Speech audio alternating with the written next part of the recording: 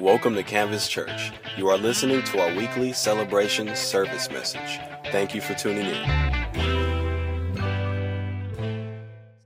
Well, today's a great day because we're starting our new series in which we're going to be looking at the Sermon on the Mount.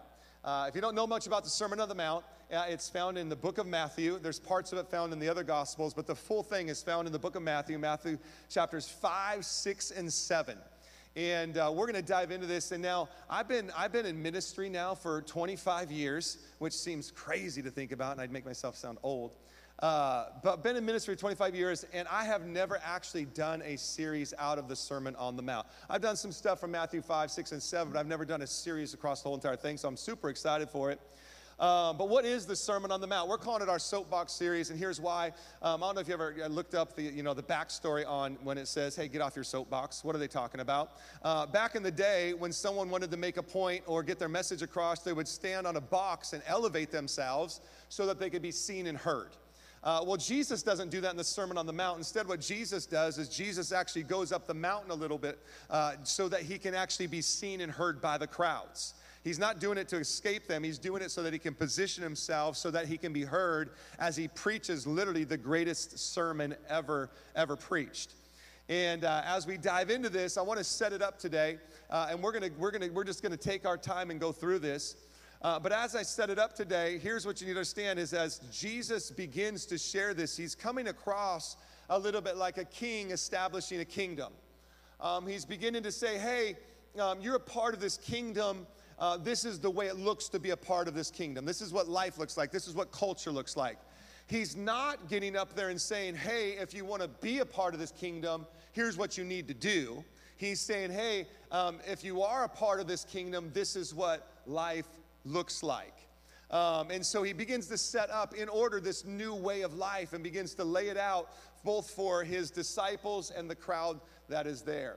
And the reason that he's doing this is because before Christ, life looked a lot different, okay? Matter of fact, Paul carries on, matter of fact, the whole New Testament carries on this same kind of principle and idea, continually going back to the fact that, hey, there was an old life and now there's a new life, and this is what the new life looks like. And so Paul, when he writes different churches, and you read those in the New Testament, he comes back to this thought time and time again. One of those is found in Ephesians, as Paul writes to the church at Ephesus, in Ephesians 5, verses 8 through 9. And it says, for once you were full of darkness. So before Jesus, you didn't just have a little bit of darkness, you were full of it. Like you were full of darkness. This is what the Bible says. But now you have the light from the Lord. So live as people of light, for the light within you produces only what is good, right, and true. Are you hearing that? So before, man, you were full of darkness, but now, hey, you're not full of darkness. And matter of fact, the light of Jesus is in you. So therefore, now listen to it, it produces only what is good and right and true. Now I want to ask you this question. How many of you here today say, man, right now, everything that comes out of me is good, right, and true? Yeah, right? Nobody's hand went up on that, because then you would be a liar and you would thus, right, prove me right. None of us can say that.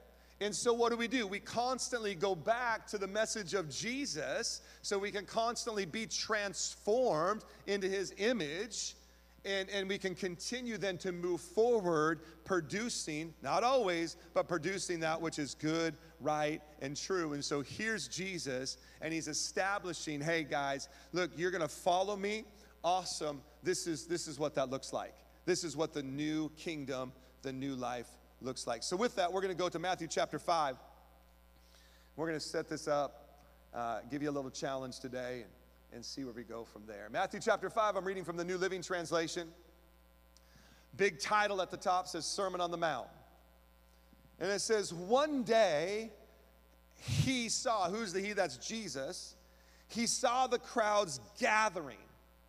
Jesus went up the mountainside and sat down. Now, why were the crowds gathering around Jesus? Backstory. If you go back into chapters 1, 2, 3, and 4, what you're going to see is as Jesus comes on the scene, Jesus does something. Jesus, the Bible says, goes to the synagogues teaching the word, proclaiming the good news about the kingdom that's coming and healing all kinds of sickness and disease, okay? So the reason that there are these crowds there is because they're coming to hear the teaching, to hear the prophetic word proclaim about the kingdom that's about to come.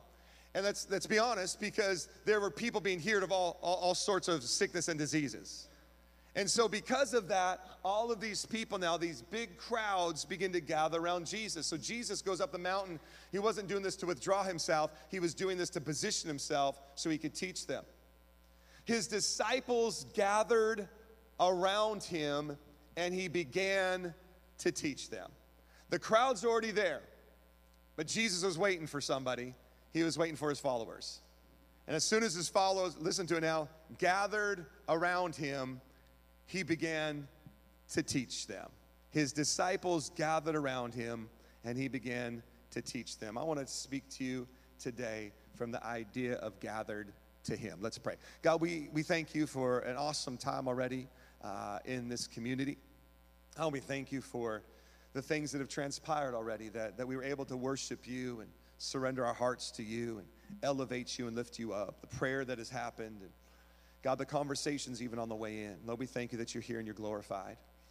Lord, I pray that you would help me in the next few moments preach these verses, and that they would come alive to us, and really they would challenge us to just press in over the next several weeks as we dive into this topic. So Lord, I pray you'd help me now create an environment for people to discover your son Jesus, know your incredible love, and realize the awesome plan that you have for them. In Jesus' mighty name, amen. Gathered to him. There are literally crowds, like so many people gathered to him that he had to position himself. He had to elevate himself so that he could be heard, so that he could be seen for a very specific reason. If you've never read the text, he's going to preach the greatest message of all time. He's going to proclaim the good news about himself and the kingdom that he has established. I don't know if you've ever been in a moment like that. I'm still waiting for that moment to happen right here at Canvas Church. Come on, where the crowds are so packed at the door. Come on, are you with me? It's going to happen, people. We're going to talk about it a little bit today, but I'll never forget an opportunity I had when I was ministering in the Philippines. Anybody ever been to the Philippines before? And so I was about 21 years old, and the church I was a part of in these certain areas of the Philippines, they absolutely loved basketball, and so we decided to take a missionary basketball team. That's when I loved missions. You put together a basketball team, I'm going. All right? We put together a basketball team, and all of us had played college basketball at some level. At least I think 90% of us had played college basketball at some level. So it was a pretty competitive team. And the whole idea was we were going to go in and play these semi-pro teams in the Philippines and to draw a crowd so that then we could begin to preach to them. Now, I had no idea what I was in for. I was thinking like, a little high school gym, some people going to fill up the gym, and we're going to play a game, and we're just going to, share the message at halftime. But I'll never forget pulling up, because some of these games were played outdoors in the barrios.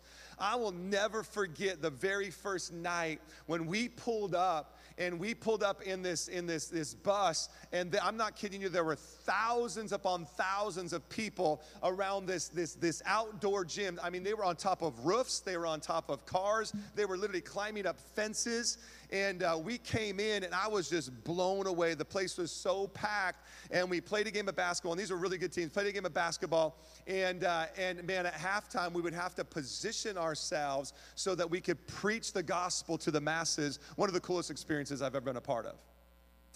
But we had to get to a place where we could then present the message of Jesus to these crowds. This is what Jesus is going through.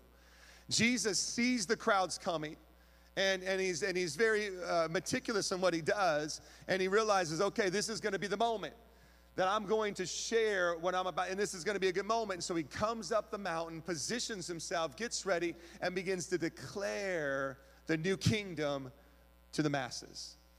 Every time in Scripture that you read about Jesus, what you're going to discover is the crowds came, and there was tons of them. Wasn't just a little bit. There were tons. Why were they coming?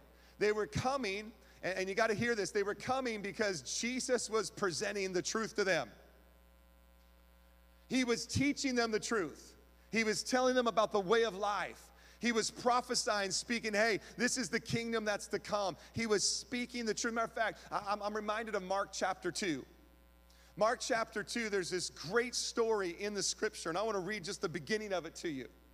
It says, when Jesus returned to Capernaum, several days later, the news spread quickly that he was back home. Soon the house where he was staying was so packed with visitors that there was no more room even outside the door. This is incredible. Are you with me? I already mentioned to you, I'm waiting for the day when we open up the doors to our first service, our second service, our third service. Pastor, we have a third service? No, not yet, but I'm waiting for the day. Right, our fourth service. When there are so many people. And listen to me, the way you get there is not through programs, and it's not by telling people what they want to hear. It's by telling people what they need to hear. It's by preaching the gospel. It's by preaching the word. Everywhere Jesus went, a crowd was, because Jesus is the word. And the word became flesh and dwelt amongst the people. And he was teaching the word. Listen to me, the way to build churches and the way to see lives transformed is not through better programs. I love programs, but programs, you know what they do? They go back and support the message of Jesus. It's never, and I know what's happening. It's not by telling people what they want to hear. Let's be honest though, we all like to be told what we want to hear.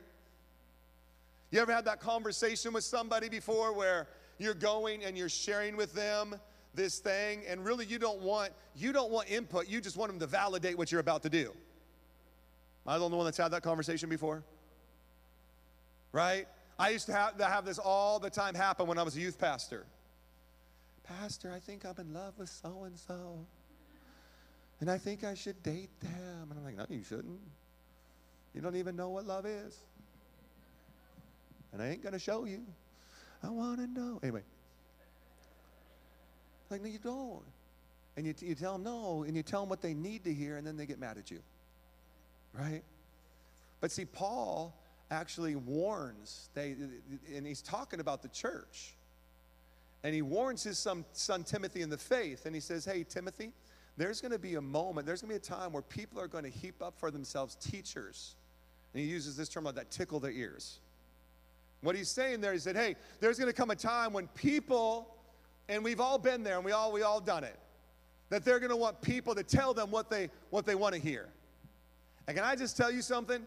Man, you can build some crowds really quick when you tell people what they want to hear. And I hate to say it, but it's happening. It's happening. There's people out there that are proclaiming teaching, masking it as the word, but it ain't the word. It's not the Bible. It's not the gospel. And here's the thing. Man, all of a sudden, you know what it does? Man, it builds a church really big. But you know what? Jesus warned about that. He said, you know what you're building on? You're building on sand. You're not building on the rock. You're not building on the word. You're building on sand. And guess what? All of a sudden, a storm will come. And all of a sudden the foundation will crumble and the house is going to come falling. How do I know that? COVID. Come on, somebody. Churches. People bickering, fighting, arguing, leaving. What happened? Well, we were telling them what they wanted to hear, not what they need to hear. Not Jesus. Jesus never shied away. Never. And let me tell you something, it's not easy. I'm going to be honest with you. It's a lot easier to tell people what they want to hear. Sure, you can do that. Jesus will bless it. I just lied. It's not easy when you're preaching through the scriptures and all of a sudden there's some content about sexuality. And you got to tell people, no, you're living in sin. That's sin. Ain't no way around it. Well, but Pastor, it only mentions it a couple times. My pastor looked at me one time and goes, how many times does a dad have to tell their kid that it's wrong before it's wrong? One time. You come across and, we're preaching through some text, and all of a sudden it comes across about a part about finances. Oh, it's easier just to skip over those parts in church. Right? Or to tell them what they want to hear. I'll just do what you want. That's easier than telling people, hey, by the way, everything you have, it actually belongs to him. Because the very principle of following Jesus is deny yourself, pick up your cross, and follow him. So by the way, when you did that, what you're saying is, hey, Lord, everything I have, it's yours. Thanks for letting me have some of it back. Right? It's easier to just tell people hey. No, but what we need to understand is the earth is the Lord's and the fullness thereof. Everything here, it's his. As a matter of fact, the Bible says what you're living in, that's just his footstool. That's what the Bible says. And Jesus never shied away on difficult topics and listen to me, we want to see churches full. We want to see our relatives saved. We want to see our coworkers come. We want to see all of our you go to schools, you want to see them come. Guess what we got to do? We got to preach more of the word. We got to teach more Jesus. And here in Mark chapter 2, this little portion I just read you, he's in the house and he's teaching about Jesus. He's preaching the word. Could you imagine? Read on in the story. It's powerful. Could you imagine being the person in that moment that ends up at the house party? Come on, somebody. Just walks in like, what's everybody doing here? Like, what's so exciting about being inside? And he gets inside, and there's Jesus standing in the living room teaching. And he's just like, wow. All of these people gathered around to hear Jesus. And then as he's standing there, listening, looking around at all the people, all of a sudden the roof starts to break open. Have you read Mark chapter 2? The roof starts to come off the house. You know what the first thing he did is? Got his phone out. This is going on Instagram, right? He's recording. As he's recording, roof comes open. And all of a sudden he sees 4 dudes up there. He's like, whoa. And then the 4 dudes start to lower another dude down.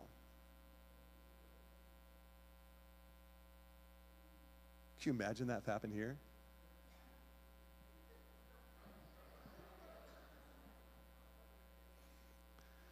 And he's there for it. And he goes down. And Jesus stops the teaching. And he heals the guy. And the guy gets up and walks out.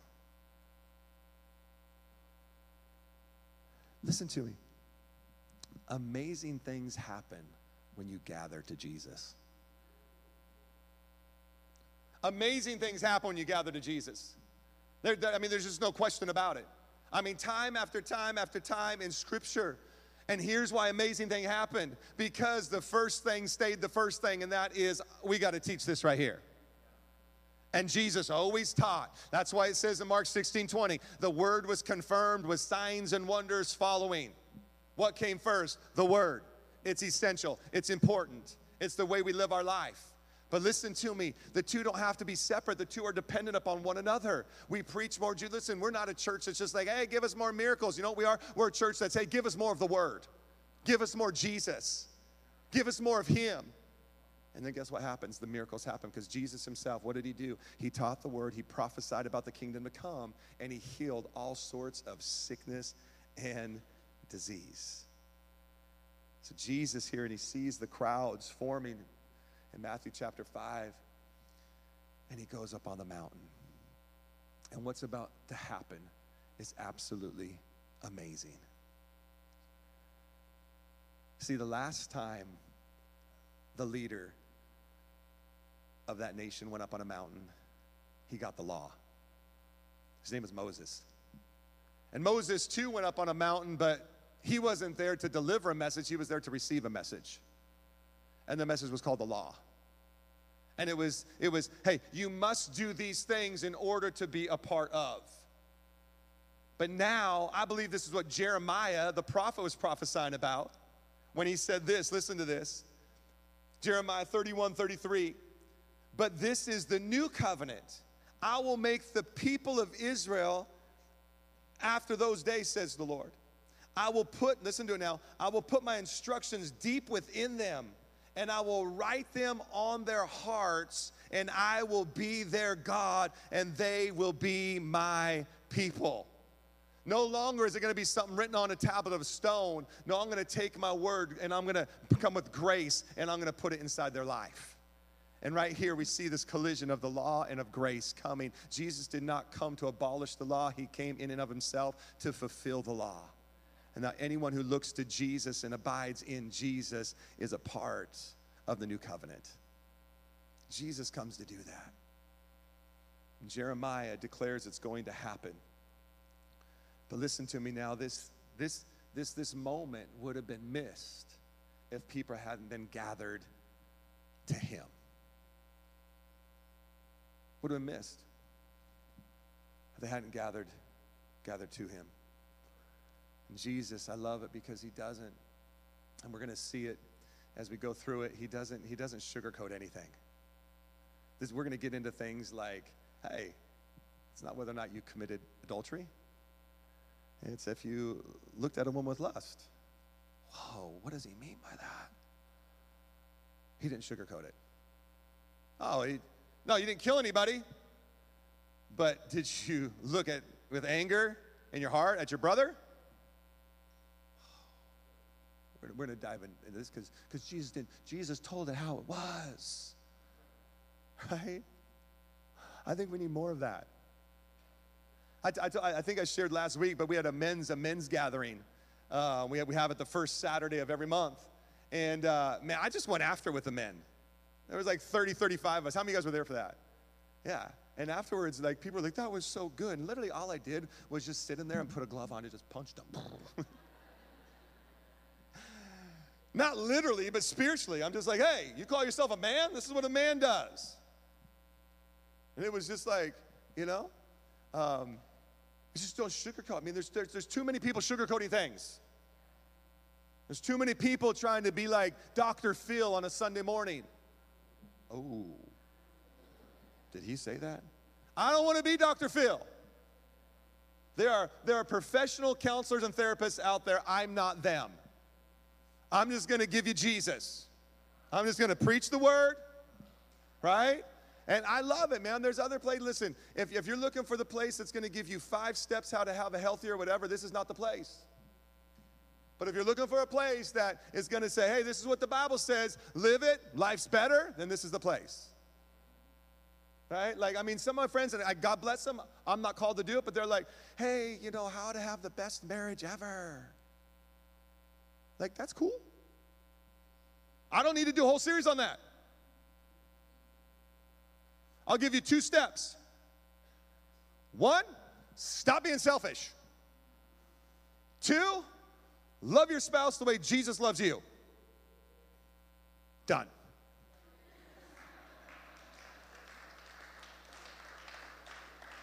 You're going to have a great marriage. Like, you're spending how many weeks on how to have the best marriage ever? And here's the thing is, I mean, listen, can I just say, you can have a crappy marriage and still love Jesus. And as you stay in love with Jesus and actually live his principles out, the marriage will get better. I mean, just like, Pastor, it's not that easy. I know. Again, here's why it's not easy, because I know there's 2 people involved. Right? And so both people need to, like, surrender and adhere to. But even when the other is not, when you stood at the altar, didn't you say for better, for worse?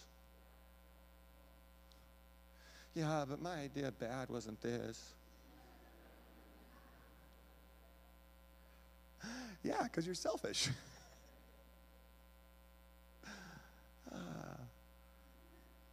I mean, honestly, it's not complicated.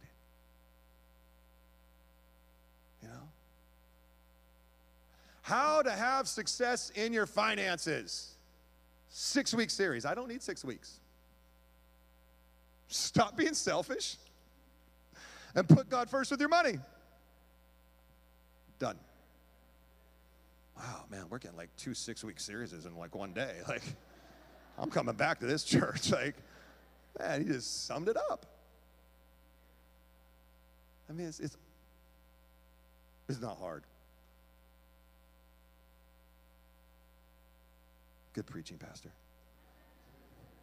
But next week, I'm going to the other church. There's power when we gather. There's power when we gather. We see the power of gathering right here. They gathered to him, and boom. Now listen, whether you're online or whether you're live, man, there's this power in being a part. Now, I love being in the room. There's this power of being together. Power, why is that? This is what I see. These people, as they gathered, they're saying something. They're committing to something. They're saying that, man, we're here and we're coming under. We're surrendering. We're expecting something great, and we're going to commit to it. I mean, the crowds were there for a reason. They were there for a reason.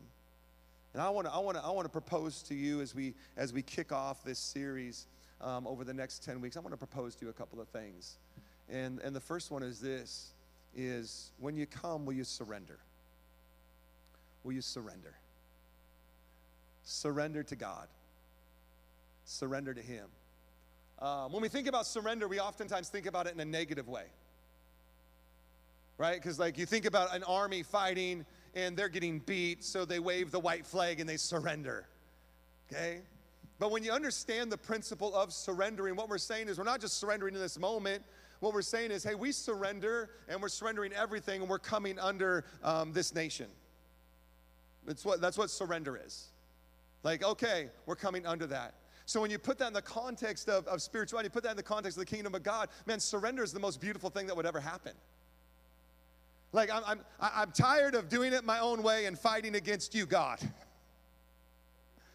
I've been doing this for far too long, and it's exhausting, and so I'm just done, and I come under. I'm surrendering. And great things happen when you surrender in the kingdom of God. When I surrender my sin to him, I'm forgiven, and righteousness comes. Man, it's powerful. And here there is this moment. Why else would they be there? They're coming under. And I want to ask you, church, that as we dive into this discussion over the next several weeks and looking at the Sermon on the Mount, and we dive into this, would you come and would you just surrender under it and say, you know what? I'm gonna take these things, and I'm gonna I've been doing it my own way. And here's the thing: you might be like, no, I've been good. I've been doing. There's a part of your life you've still been trying to do your own way, and you just surrender. And say, I'm coming under. There's power in surrender. There's power when we cease to resist our opponent and submit to their authority. There's power in that. When we come under. See, God has a plan for our life, and it's a beautiful one. But we never get there unless we surrender. Second thing I ask you to do is there's power in expectation. There's power in expectation. Would you come as we gather in these moments as a church? Would you come expecting God to do something? Expecting God to meet you? Listen, these people, these crowds were there expecting something. I don't know what their full expectation was, but they had heard about the miracles. They had heard about the healings of all the kinds of sicknesses and diseases. I mean, maybe the guy that was sitting there was like, hey, I was at the house party, and I saw with my own eyes. I'm expecting something. When was the last time you showed up to church? And I'm not talking about, well, I'm expecting to have a good time. You know, you can not have a good time in church and still get something out of it. I mean, I don't know why you wouldn't have a good time in church, but here's the thing that I've noticed, though, with the difference between people that are actually getting something out of it and people that aren't. Is, I mean, like, because sometimes I can walk into a worship service and I can see some people just like, yeah, and I don't fully understand it all. I know the Bible encourages us to lift up holy hands and worship him, and people are like, yeah, that's a sign of surrender and all this stuff, whatever. But all I know is that when people are engaged in the moment, those are the people that seem to get more out of it, right? Like when you walk into a worship service and someone just down, or then you look around at the person that's just like,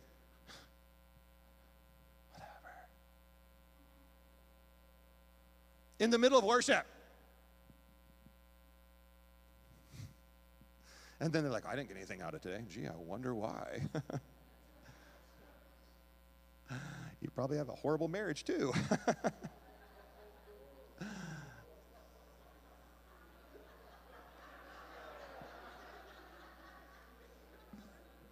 Because this is you at home, you know? Like, yeah, I wouldn't want to be married to that either. I'm sorry. You chose wrong, but now you stuck. I'll pray for your marriage. You should probably go to that other church and, listen to their 6-week series on.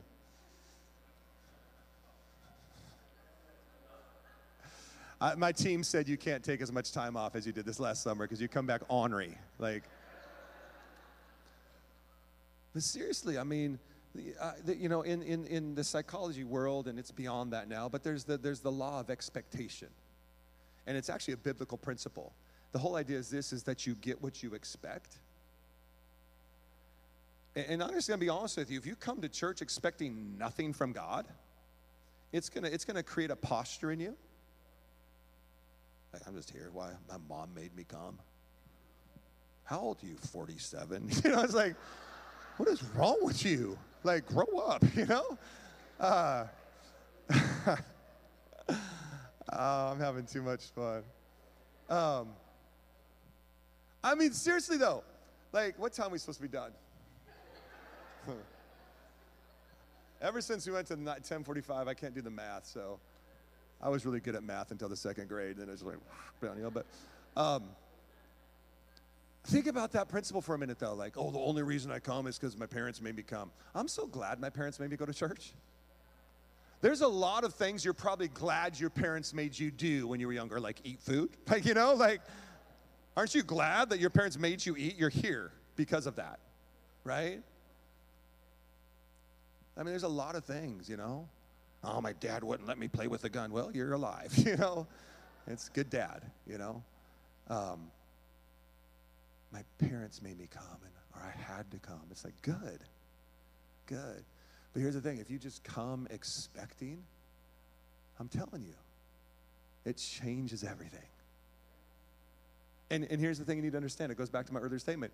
You might not get what you think you want, but he'll always give you what you need. He'll always give you what you need. But we got to come expecting. Worship team, come on up. Come expecting. Come surrendered. Come expecting. And then there's the power of commitment. And this to me is what literally separates in these two verses the two groups of people.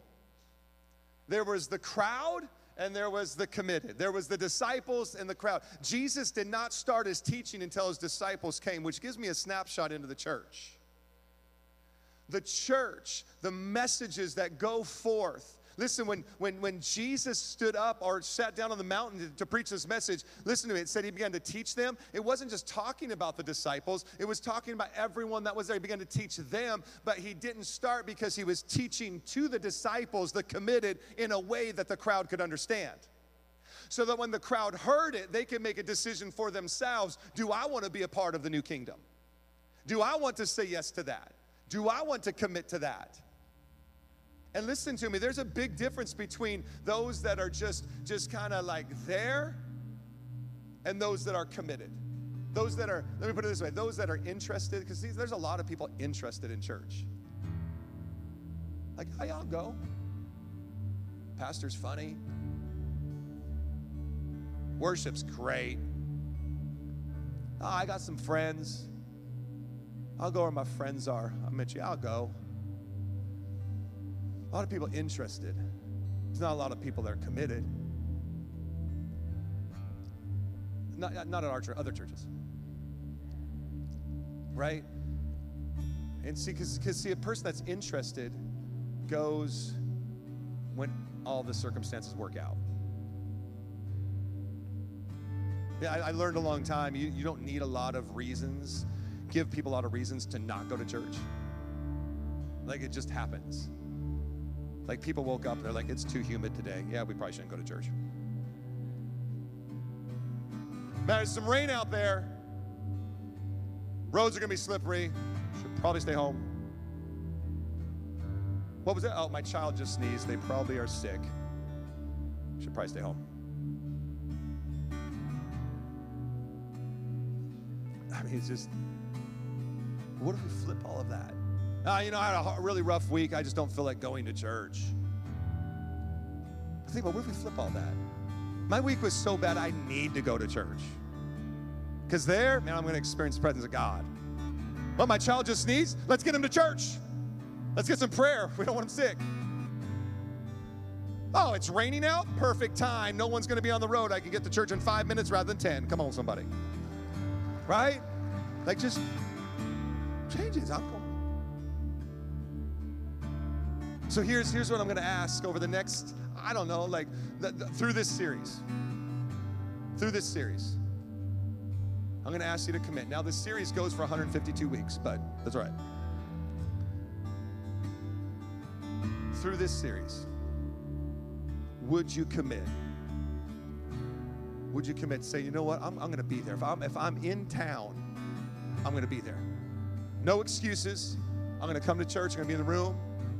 And here's the great part. If you can't make it here because you are legitimately sick, you can watch online, live. I was at a birthday party the other day, and I was talking to somebody, and they told me about some plans that coming up, and I was like, oh, that's awesome. And then all of a sudden it hit me. I was like, oh, bummer. And he's like, what? And I was like, we're going to be having my friend from L.A., who's a pastor in L.A., speaking, and he's also the chaplain for the best NBA team out there, the L.A. Clippers. Come on, somebody. And so you're not going to be here. And he goes, that's all right. He goes, every time I'm out of town, I watch online. I was like, that's awesome. Would you commit to that? Would you commit?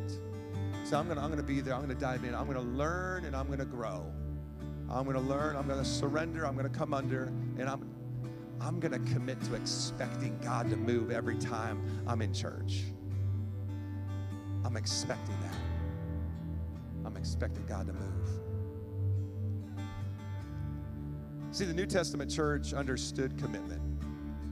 The disciples had to. Matthew 16:24, then Jesus said to the disciples, if anyone wants to be my follower, it starts with commitment. You must give up your own way. Take up your cross and follow me. Commitment. And the New Testament church, when they received a mandate for Jesus, went into heaven, said, hey, I want you to go and make disciples out of all nations, baptize in the name of the Father, Son, and the Holy Spirit.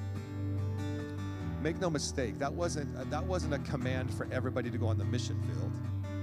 That was a statement to the disciples to figure out the mission. And this is what the disciples did. Acts chapter 1, 2, and 3. They established the New Testament church. And they said, through the New Testament church, we are going to make disciples out of all nations.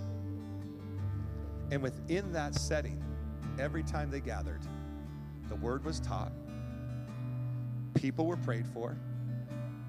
They were held accountable. Finances were given. So this is what I'm asking you to commit to. Would you commit to learning the word? Would you commit to worshiping? When you come in, even if you don't feel like it, like, oh man, this isn't my favorite song. I sought the Lord. It needs to be your favorite right now. It's awesome. But like some people were just like, oh, I'll let them seek the Lord. Worship him. Would you come? Would you find a small group, plug in, commit? Because great things happen when we gather to him. Would you, we're here at Canvas Church, we're believing for 25 first-time tithers, people that are stepping into that part of their spiritual journey between now and the end of the service. Let me share this with you and I'll end because I want you to hear how practical and how real this is. Right after the first service, I was talking with a man who is still wrestling a little bit with growing spiritually, but still wrestling with some thoughts and some concepts of things. Grew up in a Muslim home. And we're just having this great conversation. And he said, you know, Pastor, I just want to say, like, thank you for last week. And I'm like, for what? He goes, you said that you were believing for 25 people to take their step in their spiritual journey and start giving financially. And I was like, yeah. He goes, the week before, I was having a conversation with my wife, and I said, hey, if we're going to do this thing, and this thing is real, we're going to commit to it, and we're going to start being tithers at that church. And then that Sunday, you said that. Now, this is somebody that did not grow up in the Christian faith. God is speaking and moving in people's hearts. And I want you to know something. What you do with your finances is not a natural thing. It's a spiritual thing. It's a spiritual thing. So much so that when the New Testament church gathered together, every time, generosity was shared. So I'm asking you, church, through the course of this series, would you just step all in and see what God does? Amen? Go ahead and stand to your feet. Let me pray. I'll ask some of the pastors to come on up. Some of the prayer team, come on up here real quick, and we're going to open this thing up as I dismiss. And maybe you need prayer for something today. Maybe you're going through a difficult season. You just need some prayer, encouragement. Maybe you need a miracle in your life. I don't know what it is, but we're here to pray for you. The rest of you, as you make your way out, make sure you get signed up for a small group. Find somebody with a lanyard on, a small group t-shirt, and just say, hey, sign me up. I want to get signed up for a small group. We got one for you. We'll get you plugged in. Let me pray for you. God, thank you so much for a great day in church. Thank you for your word. Your word is awesome. Pray, Lord, that we as a church would take this challenge to heart. And God, we would just begin to walk it out and live it. Lord, I pray, Lord God, they would find power as we gather to you. I pray they'd find power, Lord God, in commitment. Find power in expecting you to move. And find power as they surrender under your lordship. In Jesus' mighty name. Amen.